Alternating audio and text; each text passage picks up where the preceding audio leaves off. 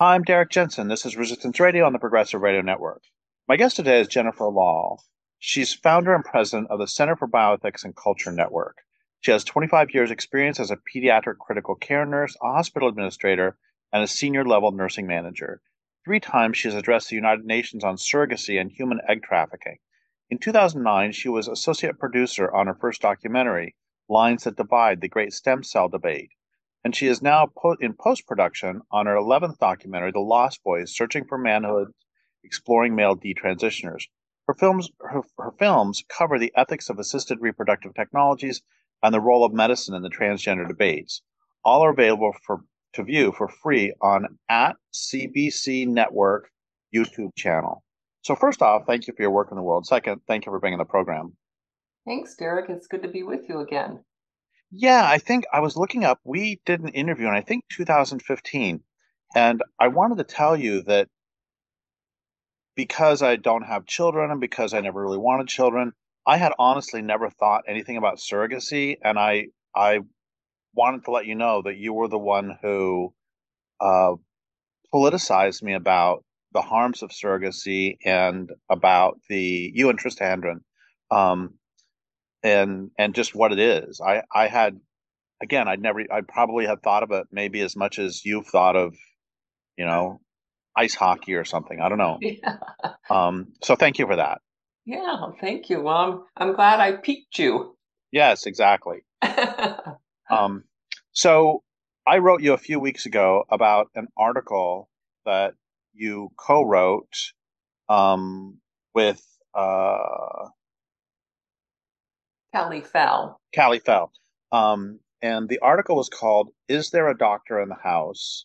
Subtitle: Queering the Medical Ethics of Pregnancy to Problematize a Desire for Normal Fetal Outcomes is an Abandonment of Evidence-Based Medicine and the Principle of Do No Harm. And that's a mouthful. Can you uh, talk about your article and then talk about the article and attitude that you were critiquing?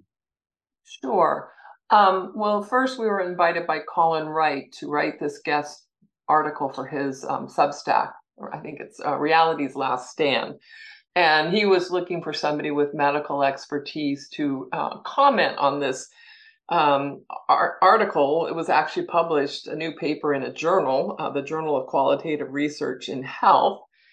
So it's a serious journal. The article of concern that we critiqued is a mouthful as well. It's called Medical Uncertainty and Reproduction of the Normal in quotation marks, decision making around testosterone therapy and transgender pregnancy. So that's a mouthful, but basically we were asked to, obviously read this paper and comment on what our thoughts were. And this is a paper.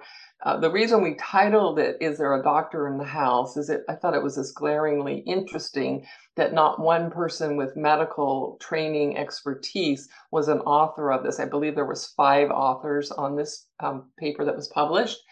And they were, sociologists, activists, kinds of people. So I already have my sort of radar up when I see people that don't have any kind of medical training, medical ethical training, making such shifts in their proposal. And basically, what they were proposing is that current practice of dealing with pregnant women is too gendered. It's too focused on the outcome of the pregnancy, meaning the child or children that will be birthed out of that pregnancy.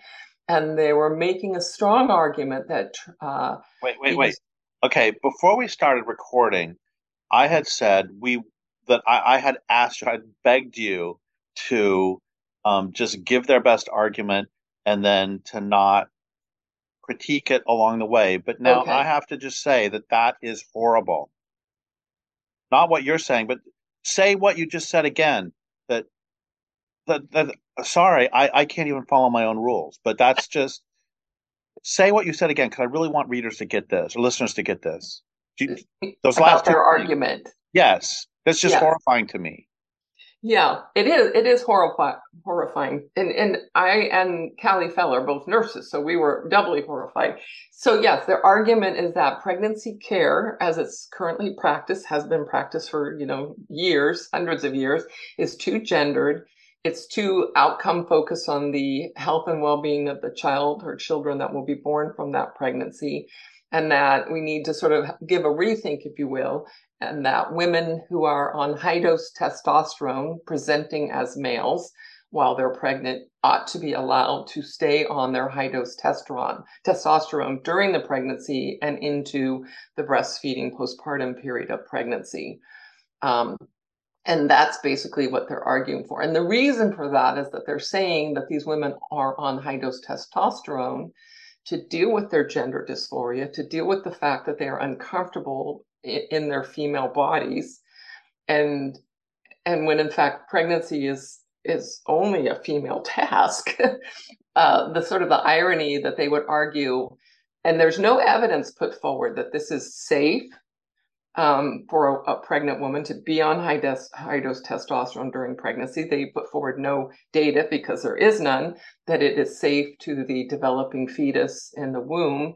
And there is no data on the safety of breastfeeding a newborn baby from milk that's, impacted or probably swimming with high dose testosterone. So it's a feelings based argument that it is more important that we disregard what's in the best interest to the pregnant mother, woman, and the developing fetus.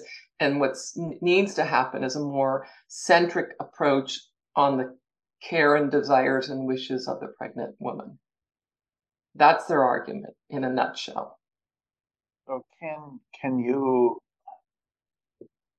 again, never having been in any way associated with a pregnancy, um, isn't really the point of health care for a pregnant mother and her child, isn't the whole point the physical safety and physical well-being of the mother and the physical safety and well-being and health of the child? Isn't that the entire point of prenatal, natal, postnatal care? It absolutely is the whole entire point. And that's why, when you look at research and publications in journals, it's often together. It's the study of maternal child health. Because if the mother is not having health, then the child developing, the fetus developing in her womb is at risk. And, so you don't separate, you talk about women's health, but often when a woman is now pregnant, you talk about maternal health, and maternal means mother, maternal child health, because it's a bundle. And the doctor, especially in the case of pregnancy, the doctor has two patients. He and honestly, overwhelmingly women who are intending and planning to keep the pregnancy, women overwhelmingly are bending over backwards, doing whatever they can to ensure that the baby that's growing inside of them is healthy too, which is why women take prenatal vitamins, which is why women stop smoking or drinking or using drugs when they're found out they're pregnant, which is why, women seek good, the physical care with a physician on a routine basis to track and monitor the pregnancy. So it's an absolute curveball that these authors have presented this, what they, I think is an enlightened way. We've been looking at medicine the wrong way. It's been too focused on the child and the outcome of that child, and it needs to look more. And they talk about disparities, and the fact that physicians today aren't trained in taking care of, trans men's pregnancies, and so they're not experienced. And it's like, well, no, there's no training that physicians have to go through, because they're taking care of women who are pregnant, and they are trained in obstetrics and gynecology and, fetal child medicine on how to take care of women who are pregnant. So it's a pretty absurd claim that they're making, or argument to change the way medicine has dealt. with, maternal child health. And we want healthy women, healthy pregnancies that hopefully result in healthy babies being born. So how how do the authors justify?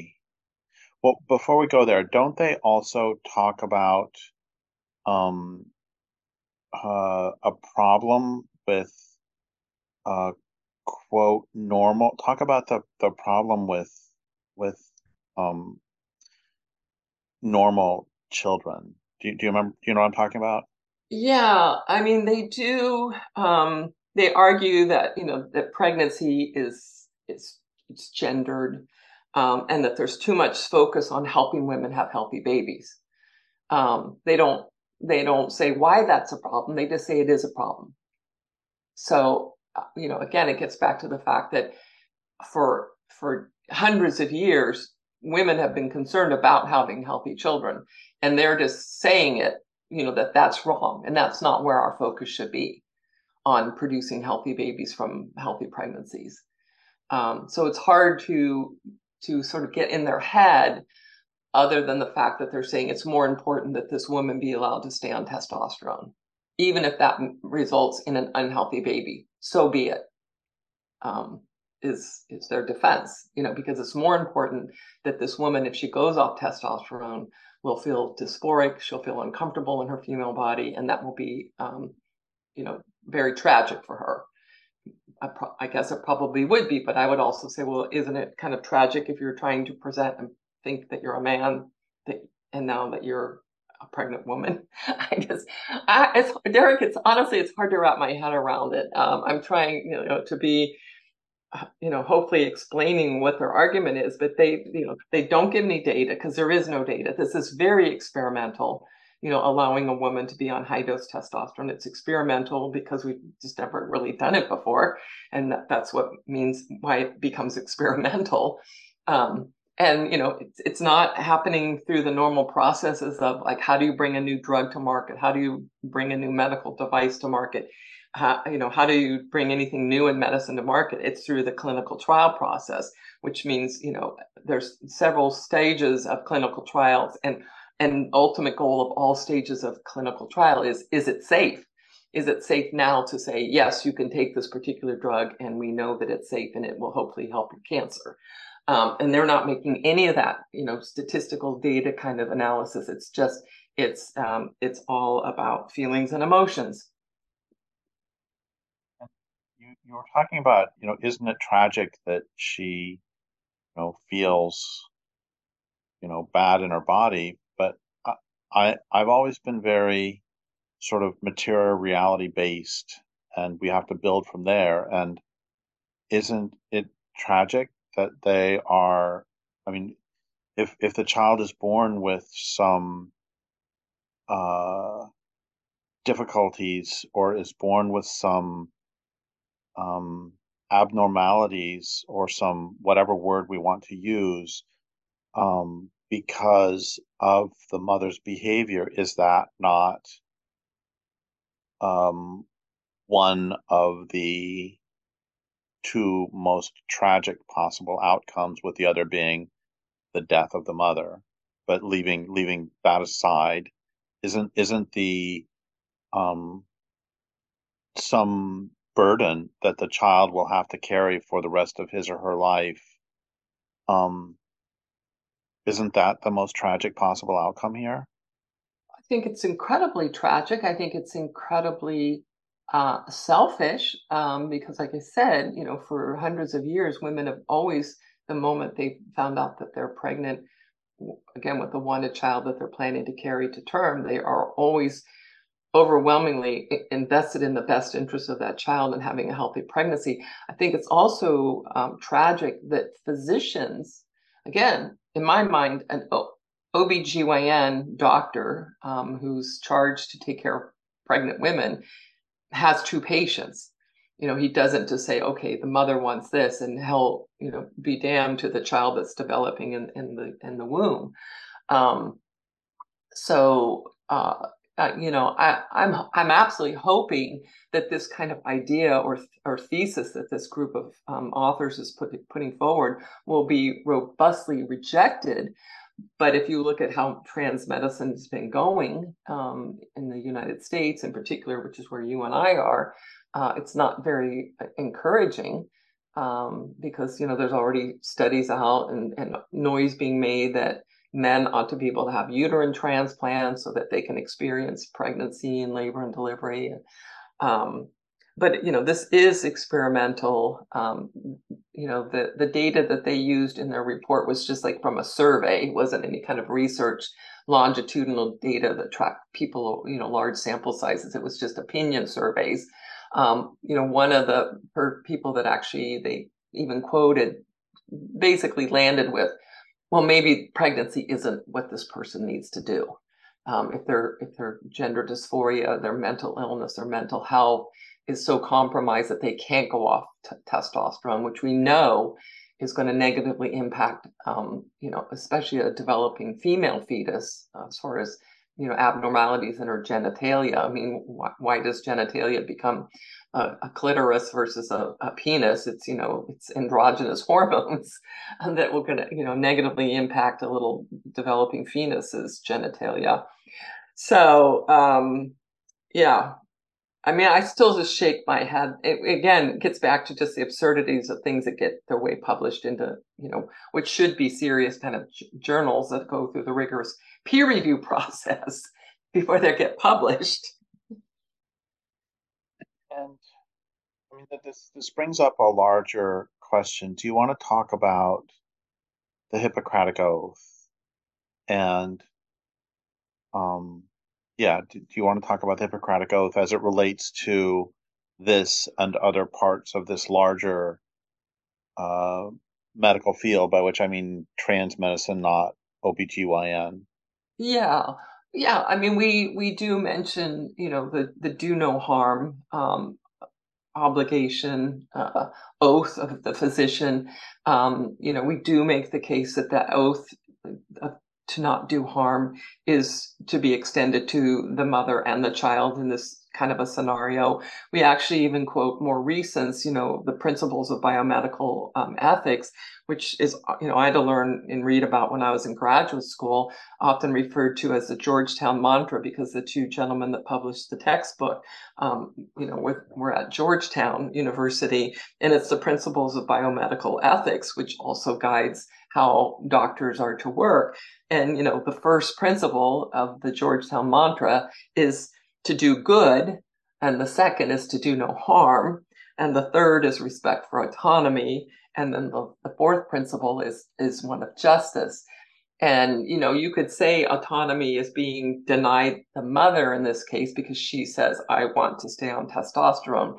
But again, when you have a mother-child dyad, you don't have a physician charged with making sure both of these people are safe and not harmed. And it's just, and it's just to protect the developing fetus, and the autonomy cannot be addressed because a child who's not yet born or not yet of age can't make autonomous decisions. And so the physician is I would say and argue that he even has a higher duty to make sure that there's no harm done, and what is done is good and not bad. And um, this is not particularly new because I've actually known people who adopted children who had been removed from their mother because she refused to stop taking heavy drugs during pregnancy. Yes. And so my point is that we recognize that taking certain drugs during pregnancy is I mean we can stop barking. So talk about something for a second. You. You chopped up on me there, Derek.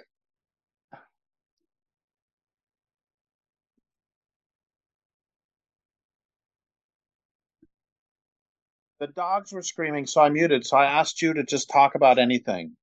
Oh, I'm sorry, I couldn't hear you. It sounded like you were screaming. Um, It was the dog screaming. yeah, good for them. Yeah, you were mentioning that it's not uncommon, or it's certainly sad if a mother has to have her children taken away from her because she can't control her drug use. It's the same with women who are, during the pregnancy, they still oftentimes will not, stop their drug use, even though they've been court mandated to.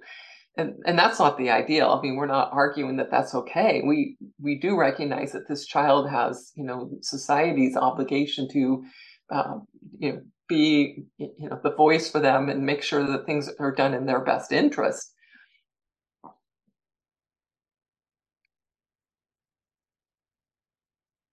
Do you want to talk about? I mean, one of the things that horrifies me about this the is the centrality of it. One of the things that's happening here is the um, queer theory defines itself as, and this is not me making this up. This is the queer theorists themselves define itself as being against everything that is normal, Mhm. and they use that to argue for social changes. But the day I read your article, I also read an article about how instead of being horrified at what endocrine disruptors are doing, for example, to amphibians, we should feel I believe the quote is perverse joy at the, at how these amphibians are no longer having normal reproduction, Hmm. which made me as upset as almost anything I've ever read. And I read that the same day as I read a day before as I read yours. And that's one of the things that seems to me that's also going on here is the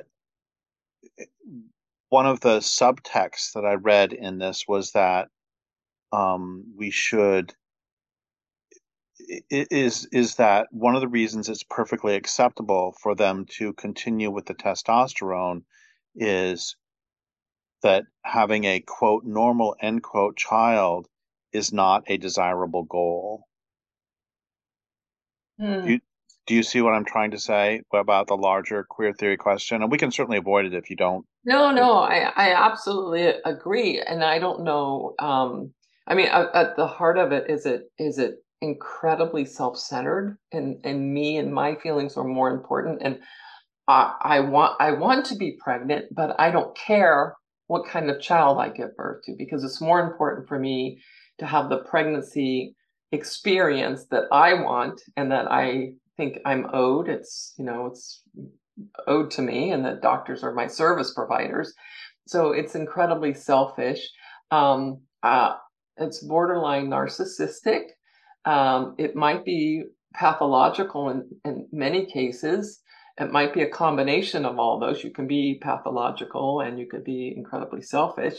And it's the same with our view on the environment. I mean, I've been railing against what's happening in the waters and the amphibian, world, because of the work I do in assisted reproduction and all these women that are taking these high dose fertility drugs that of course make their way into our toilets and into our water streams and aren't being filtered out. And the hundreds of years that women have been taking oral contraceptions, and all the people dump their expired pharmaceutical prescription drugs down the toilet.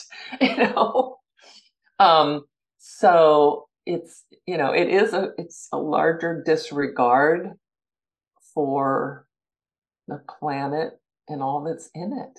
And I always tell people, whether it's our body or in our environment, it's a very delicate and fragile and beautiful system. And we are naive to think that we can do all this stuff over here on the right side, and it's not going to affect anything on the left side.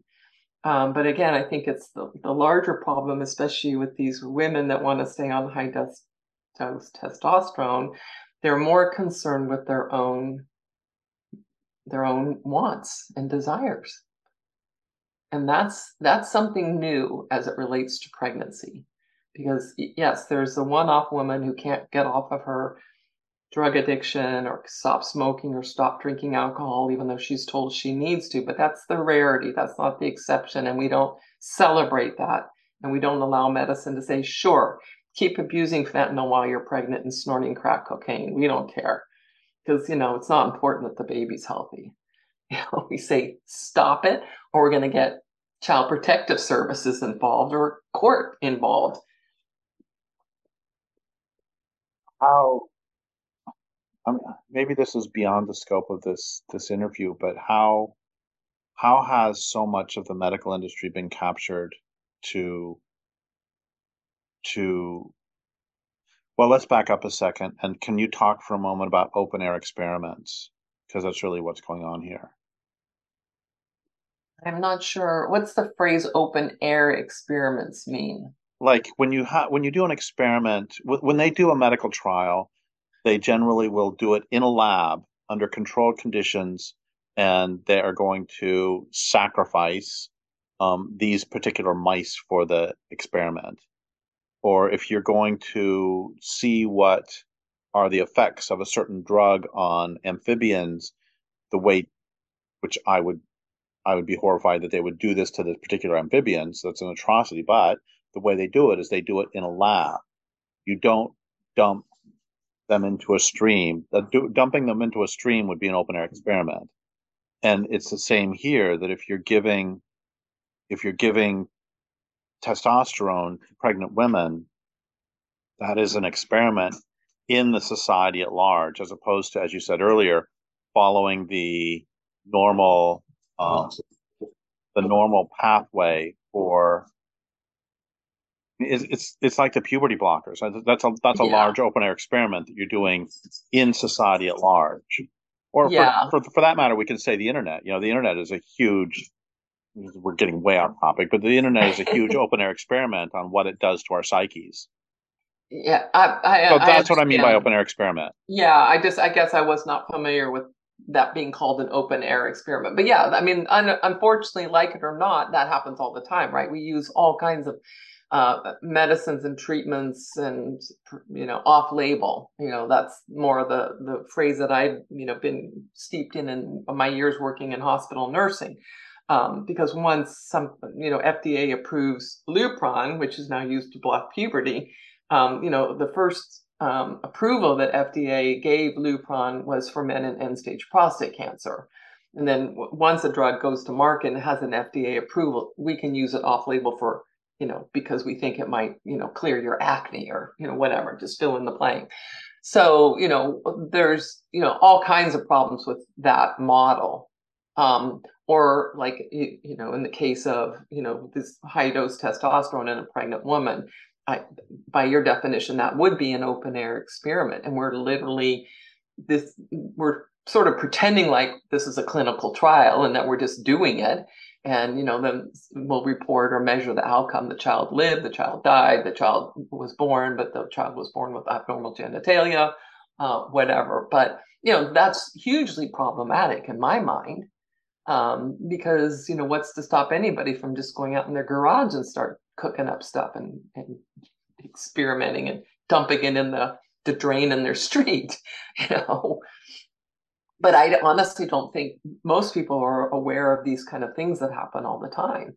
And because we, live in this big, huge world, what's happening in China and India and Africa and how other people are discarding their waste and dumping stuff into the waters and the land and burying stuff in the earth, that's going to affect us all. Um, but I can't even begin to know how to stop that kind of stuff. In my own little world, I'm just trying to get, your first question was, how did medicine become like this? And I think part of it is, it's to our own blame, because we have overwhelmingly seen doctors as providers of services. And we go to our doctor. When I left nursing, I was instructed by the last hospital I worked with in the state of Illinois that I no longer had patients, I had clients and customers. And there was just this shift of, you know, doctors, and that was the argument in this journal article that we're critiquing, that doctors have this knowledge and secret power, and that's bad. It's like, no, I want to, if I'm going to seek a physician because I've got a broken leg, I want to go to the best orthopedic surgeon that knows how to fix my broken leg. I don't want to go to somebody who's never even fixed a broken leg. But when you see your physician as somebody who just, I'm a boy and I want my puberty blocked and I want, bilateral breast implants and I want a vaginoplasty because it's going to help me feel better. And the doctor goes, okay, that's not medicine. And I think the shift was we went away from, maybe rightly the paternalistic doctor knows best to why can't we have a conversation and be part of a discussion with our physician, recognizing the physician has an expertise that I can learn from. He knows more about how the body works and how my particular illness is or whatever it is. And I respect that versus, no, I just don't agree with you. My last job was working in an emergency room, and people would literally come in saying, I had just done the Google research and I think I have this and I want a CAT scan. And they'd go, okay. And they'd send you off for a CAT scan. Because, it became, consumer driven. Yeah, this may be beyond the scope of the interview, but how do we? I hear and agree with everything you're saying, and we have all, I'm presuming you too, have had the examples of the negative paternalistic doctor who is quite possibly wrong, and so we both recognize the importance of those intelligent conversations you're having. But how do we how do we begin to move medicine back? And I also hear completely what you're saying about it basically being like going into a restaurant and saying, I would like, menu item four. How do we get it back? Hold the pickles and double onions. Yeah. How do we get it back to how do we collectively get it back uh to something more sane? Yeah. Well, I a couple things. I mean, when I look at historic moments in history when medicine has lost its way, and there's been many.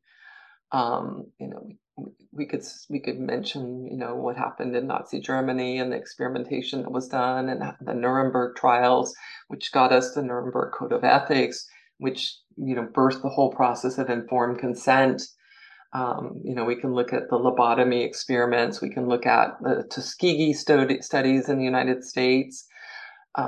We can look at the mass involuntary sterilization programs that came from the United Kingdom to the U.S. because we wanted to decide who was fit and okay to, procreate and who wasn't able to. And the Oliver Wendell Holmes is, three generations of imbeciles is enough.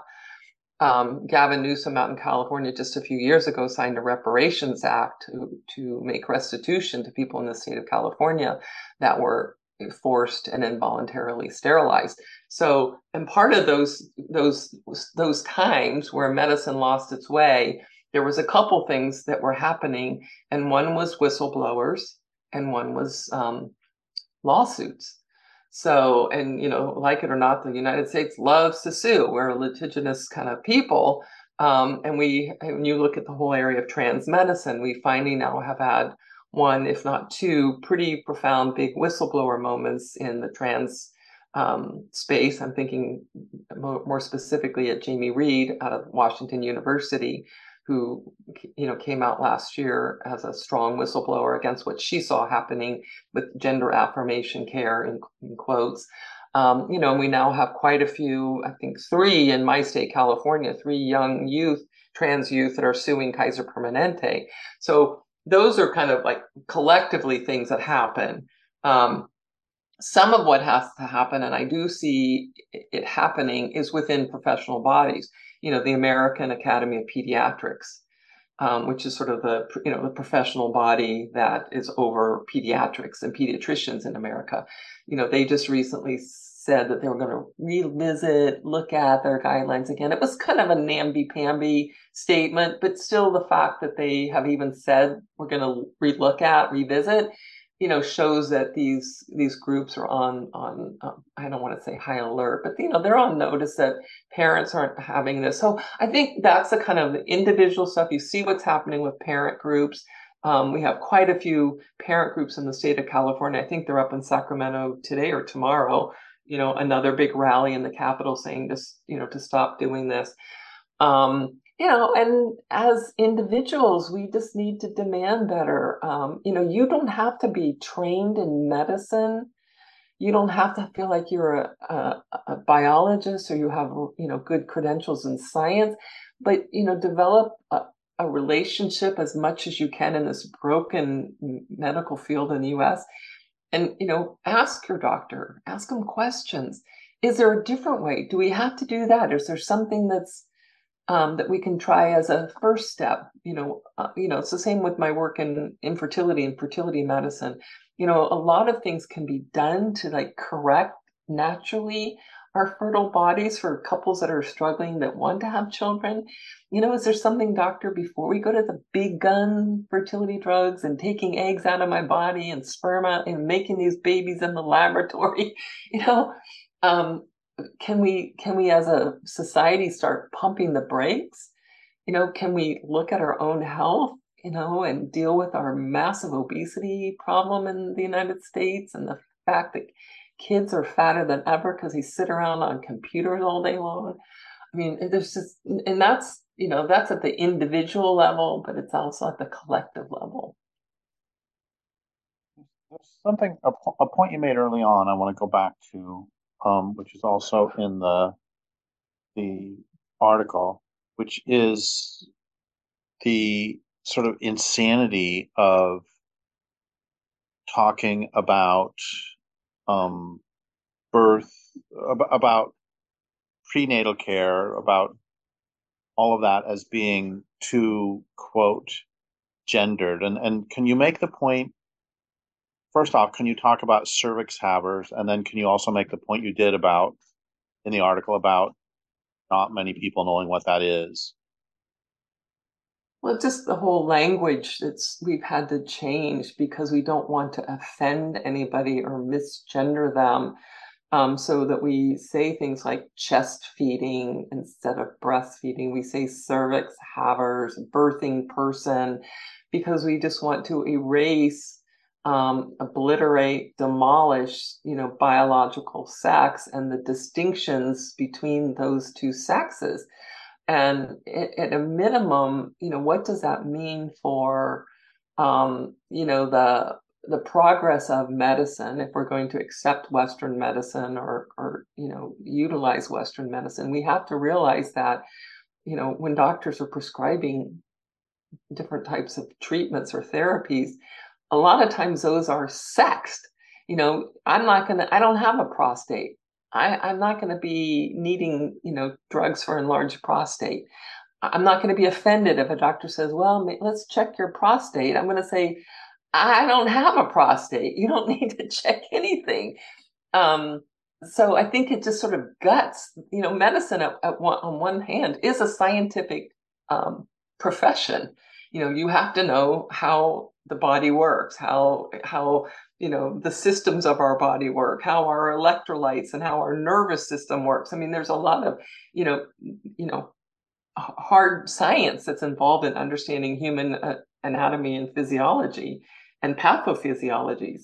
And so if we're going to neuter language so that we have to refer to people as birthing people or cervix havers, it's ridiculous. I'm not a big fan of the whole clinical trial practice and process, but I'm forever posting on my social media advertisements that they're calling for subjects in clinical trials. And you know what, Derek? It's sexed. We've got a new test we're studying for endometriosis. Now, they're not going to recruit men to study a new treatment for endometriosis. And it will say, we're looking for women between the ages of 25 and 40. You know, like men, no need to apply. You will not help us advance our knowledge of a treatment that might help women that have endometriosis. So it's absurd and it's detrimental to outcomes of evidence-based medicine. I completely agree with you. And then in addition, you mentioned in the article that a lot of um, women don't know, even though nearly half of women don't know what a cervix is. And I think that, you just made that as almost an offhand comment in there, but I think that that's desperately important in terms of, oh, like, I didn't know until I was in my 40s that prostates have something to do with orgasms. No. I mean, it's like, and we don't, and I'm, so I want to be clear that I'm not implying that a woman who doesn't know what a cervix is stupid. I mean, I didn't know what a prostate was until I was in my 40s, and so it's like, doesn't if you want for people to be healthy, shouldn't you also make the language? They always talk about being inclusive, but shouldn't you not use obfuscatory language? Do you see where I'm going with this? Yeah, it's detrimental to our health. If you're in a high school sex ed class, I did high school a million years ago, so I have no idea what kind of gobbledygook they're teaching in high school sex ed classes. But if you're not using correct biological terms and you're trying to teach young people about their bodies, they're going to be more confused, and that's going to be more to the detriment of their own personal autonomy, their own ability to manage and recognize things in their body that aren't normal or maybe need looked into. I because of the work I do in young women who, sell their eggs, and the egg poachers out there offering them obscene amounts of money to, poach their eggs off of them.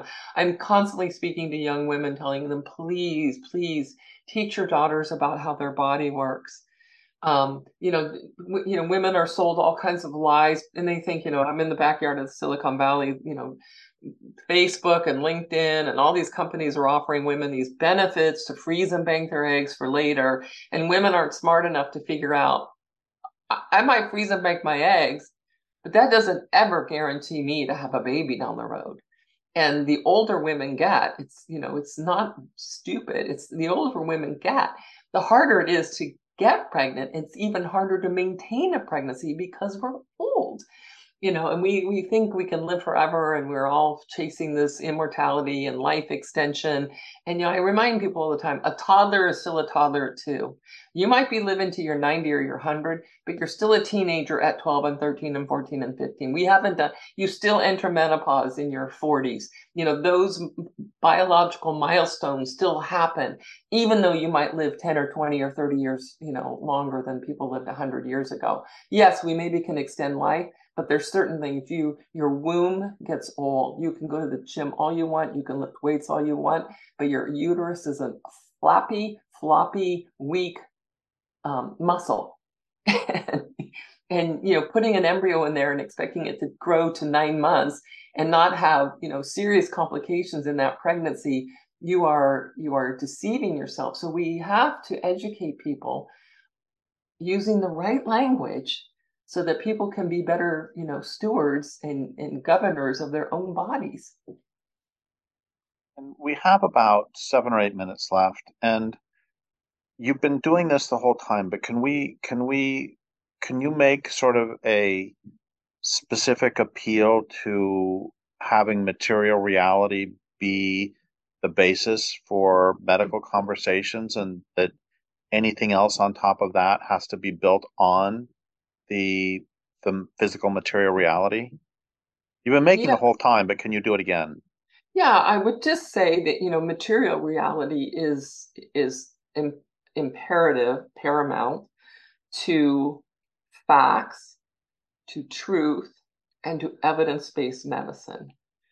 Or else we're just going to open ourselves to become, just a major open air, you call it open air testing ground, just experimenting, just throwing spaghetti on the wall to see what will fit. But if you are not using clear, specific, reality-based language especially when talking about your human body, male or female, not your feelings, not your preferences, not your desires, not your wishes, and communicating that with your physician and expecting, demanding, giving your physician permission. I won't sue you if you misgender me. I don't care. I'm a man doctor. Please refer to me as he and him.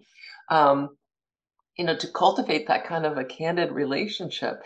And I would just impress upon people listening to when you're speaking with your physician or anybody else, say, it's really important to me that I am able to take care of my own personal health. And my goals are to be healthy and to live a life that will enhance my ability to live a healthy life. And anybody who's coming into my sphere, whether it be a professional physician or a psychologist, I want truth, I want facts, I want evidence-based reality. A good friend of mine who's a doctor often says that correct diagnosis is a first step toward proper treatment. And how can you diagnose if you're not attending to? It's like I have Crohn's disease, and when I found out I had Crohn's disease in my 20s, it both broke my heart, but it was like, okay, now we know what physical reality is. It grounded all of my symptoms in physical reality, and that was both sad in the moment because it's incurable, but also uh, very important because then we could move to the next step. And nobody was asking what I felt about this. They were just telling me what was true. Yeah, I saw similar because all of my nursing work was heavily in pediatrics. So we would see a lot of children that were newly diagnosed with diabetes, right? So similar, you might get a 3 and 4 year old, you might get a 10-year-old, 16-year-old that's newly diagnosed as insulin dependent. And all the education that we would do on how they could monitor their blood sugars, how they could, administer their own insulin, how they could advocate for their needs if they were on a school field trip and they felt, like their blood sugar was dipping, how they had to manage their nutrition and modulate their nutrition based on their activity. Am I going to be playing in a soccer game this weekend, or I'm just going to be laying around the house? Because all that fluctuates depending on calories burned and exercise. And it wasn't. We didn't lay down in a pile of heap and say, oh, well, let's just ignore this, and because this is going to be really a sucky life for you to live. And you can just go to all the birthday parties and have all the cake and ice cream you want and trick or treat and eat all the candy like all the other kids. It was like, no, this is your reality. This is a disease you have. It can be managed. It might be tricky. It might change. Your management of your disease will change as you grow because you're a 2-year-old, you're a teenager, you're an adult. Your body's changing. Your insulin needs will depend on if you're sick or what. And these young people would, and their parents, obviously, because when you're dealing with children, you're often dealing with parents that have to, help navigate this new way the family runs. And, I was always just so proud of these young kids that would just rise to the occasion and not sit around and say, oh, poor me. Of course, it's sad. I'm not trying to diminish that, that a diabetes diagnosis is just like, oh, well, you get over it. But, wasn't a death sentence. Yeah, well, thank you for that story. So, and thank you for all your analysis. And can you tell people how they can learn more about your work? Well, they can get on our email newsletter if they like that. And we're at cbc-network.org. You mentioned in the introduction our YouTube channel where all of our films are free to watch. I'm pretty active on Twitter at Jennifer Lahl and on Instagram at Jennifer Lahl too. So people who hang out in those kind of spaces can find us. Well, thank you so much for all of that. And I would like to thank listeners for listening. My guest today has been Jennifer Lahl. This is Derek Jensen for Resistance Radio on the Progressive Radio Network.